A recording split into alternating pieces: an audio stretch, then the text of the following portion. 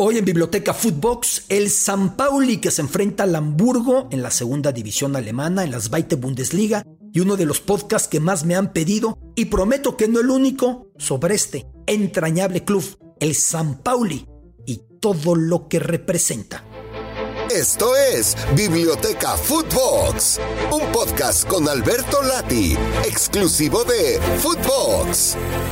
Biblioteca Footbox, soy su amigo Alberto Lati con un podcast, quizá el que más me han pedido en redes sociales, por la calle, por todavía, con un podcast con una temática que me han insistido desde que comenzamos con el proyecto Biblioteca Footbox para que lo realice y para que lo compartamos, y con un podcast que dejo clarísimo, de ninguna manera será el único en el que tratemos uno de los equipos más icónicos, más cargados de simbolismo, más verdaderamente sobrecogedores, más entrañables que hay en el planeta fútbol. Me refiero al FC St.Pauli, al St.Pauli del puerto de Hamburgo. Este fin de semana se enfrenta precisamente al HSV Hamburg, al Hamburgo, en el torneo de liga de segunda división en Alemania, la Zweite Bundesliga. El Hamburgo, con sus grandes años de gloria, se deterioró y cayó, descendió, y se encuentra con el humilde del puerto, ahora en segunda categoría. Lo mismo es factible que se encuentren en la Deutsche Pokal, porque los dos subsistieron en la ronda anterior, incluso en Sao Pauli, eliminando al Borussia Dortmund como matagigantes. El equipo del St.Pauli.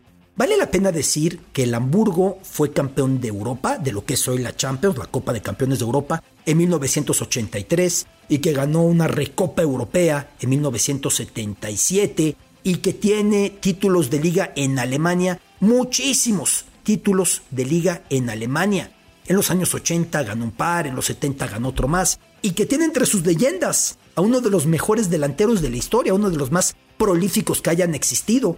444 goles anotó para el Hamburgo, el maravilloso Uwe Seeler, aquel gran delantero de la selección alemana. Sin embargo, vende más uniformes a nivel mundial el humilde St.Pauli que el Hamburgo. ¿Por qué razón? Porque representa demasiadas cosas, porque en ocasiones lo que pasa en la cancha es lo de menos para entender lo que es el St.Pauli.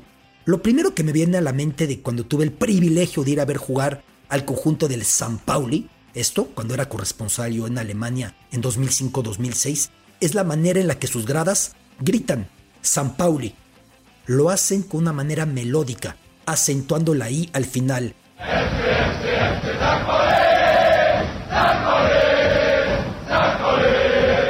St.Pauli, St.Pauli. Lo segundo, la música que acompaña a cada partido de este equipo. Cuando ingresan a la cancha y empiezan a resonar los acordes de Angus Young y los gritos de AC/DC con Hell's Bells. Lo tercero, lo que rodea al equipo para que sea tan entrañable. La parte social, la parte cultural. Los puertos normalmente, por su ubicación, viven abiertos a tolerancia, viven abiertos a diversidad, viven abiertos a inclusión, viven abiertos a ideas de todo el mundo. Por eso son puertos. Y justamente el St.Pauli se encuentra en esa cara del puerto en Hamburgo. Algo curioso de Hamburgo, que sin salir al mar, tiene el río Elba, y eso lo convierte en el puerto más importante de Alemania. Ya del río Elba, pues ya es factible desplazarse, sea hacia el Báltico, sea hacia el mar del norte. Eso es lo que tiene Hamburgo y eso es lo que tiene St.Pauli. Y esa apertura, sobre todo. Un equipo junto a la calle Reeperbahn o Ripperbahn, en donde está Große Freiheit, una avenida traducible al español como Gran Libertad. Y precisamente Große Freiheit es lo que ha caracterizado a St.Pauli y a todo el carácter que tiene este punto, este barrio de Hamburgo. Ahí se encontraba el Starclub o Starclub, en el que los Beatles actuaran antes de ser famosos, y por ahí caminaron los Beatles, todavía eran 5, con Stuart Sutcliffe, y le sacó fotos. Astrid Kirchner, quien después se quedaría por siempre llorando lo que fue este grupo cuando se encontró con ellos. Ella fue la novia de Stuart Sutcliffe, el quinto Beatle que ya no salió de St.Pauli, que ya se quedó para siempre en Hamburgo y ya no le tocó la gloria primero en Liverpool y luego en todo el planeta. Quizá los Beatles, viniendo de otro puerto, el de Liverpool, se sintieron tan abrazados por este puerto, el de Hamburgo, pero sobre todo por el St.Pauli. ¿Por qué insisto tanto que representa algo culturalmente, políticamente, socialmente el St.Pauli? Hay que entender lo que sucedía en Europa y en Alemania en los años 70.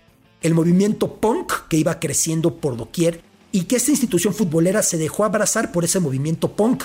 Se dejó abrazar por los anarquistas, se dejó abrazar por los activistas, se dejó abrazar por quienes soñaban con un mundo mejor, se dejó abrazar por los antifascistas, por los antinazismo, y a partir de eso, el St.Pauli dejó de ser un simple equipo de fútbol, sustituyó su logotipo por una bandera pirata. Hoy lo que ondea en el estadio es la bandera pirata.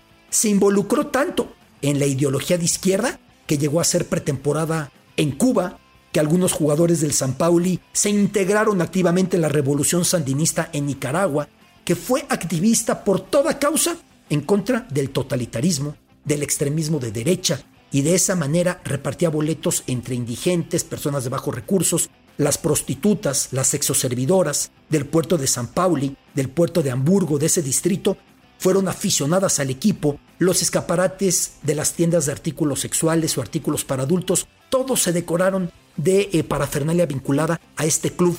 Todo eso llegó a representar el conjunto del St.Pauli. Al tiempo, el Hamburgo llegó a coquetear con la extrema derecha en una de sus facciones. Me gusta aclarar mucho este punto porque de ninguna manera, como hay otros equipos que sí tuvieron una tradición muy vinculada a la extrema derecha, ese no fue el caso del Hamburgo. La tradición de todo el puerto había sido precisamente antifascista, pero un sector de la afición del Hamburgo en cierto momento se fue haciendo nazi y ahí se dieron choques muy fuertes entre las dos barras. Esta facción neonazi del Hamburgo, el grueso de la afición del St.Pauli, que es activista en contra de eso y que hace caricaturas de Hitler y que va cantando contra el fascismo, y que un aficionado del St.Pauli conoce mejor los fundamentos de la anarquía o de ir en contra del fascismo que los jugadores que alinean en su equipo. De hecho, en ocasiones es lo de menos quien alinea en el equipo. Rodeados por las vitrinas donde posan mujeres en poca ropa ofreciendo sus servicios a los transeúntes, rodeados por nociones de verdad liberales, con un presidente que era Corny Littmann, ya dejó el cargo en el Hamburgo, que era propietario del Schmidt Theater o Teatro Schmidt, en el que además era activista por los derechos de la comunidad gay y él mismo actuaba y bailaba como travesti en ese teatro. Corny Littmann llegó a ser el presidente del equipo del Hamburgo, siempre reivindicando a todos, siempre por la inclusión, siempre por la apertura. Y me refería a que hubo choques entre las facciones políticas de los dos equipos en Hamburgo, pero para entender que el HSV Hamburg, que el Hamburgo no es de una tradición de extrema derecha de ninguna manera y que esto era más bien una excepción, basta con decir que su estrella, Uwe Seeler, era hijo de un soberbio futbolista llamado Erwin Seeler, quien había destacado como trabajador en el puerto, como una persona que encabezaba los derechos laborales de los obreros y que de hecho cuando ganaron un título, su equipo se negó a recibir medallas o trofeos, recalcando que lo suyo no podían recibir algo porque estaba la crisis alemana, la Alemania de la República de Weimar, y con esa recesión ellos no podían cobrar mientras el pueblo que los veía y los aclamaba estaban con hambre, que mejor compraran comida para todo. De eso viene, de esa familia viene Uwe Seeler. Eso hizo su papá rechazando trofeos o pagos. Quiero dejar muy claro entonces que la tradición de todo el puerto es vinculada así a ese lado de la socialdemocracia o de la izquierda, o en algunos casos más extremos al anarquismo, y que hubo esa facción que chocó con la afición del St.Pauli.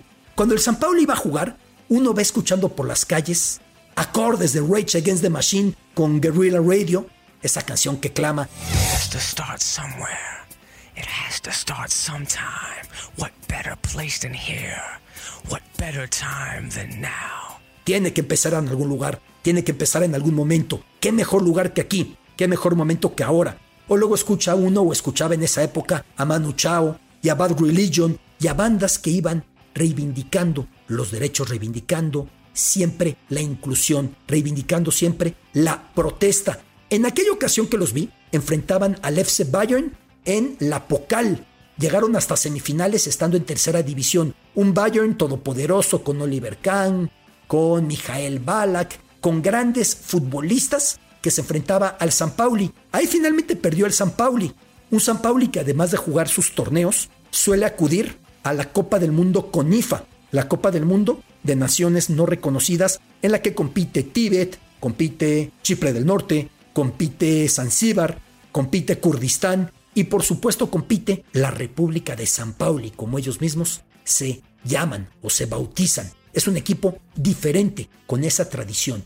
Tú recorres los bares en el barrio de St.Pauli, pegado a la salida al puerto.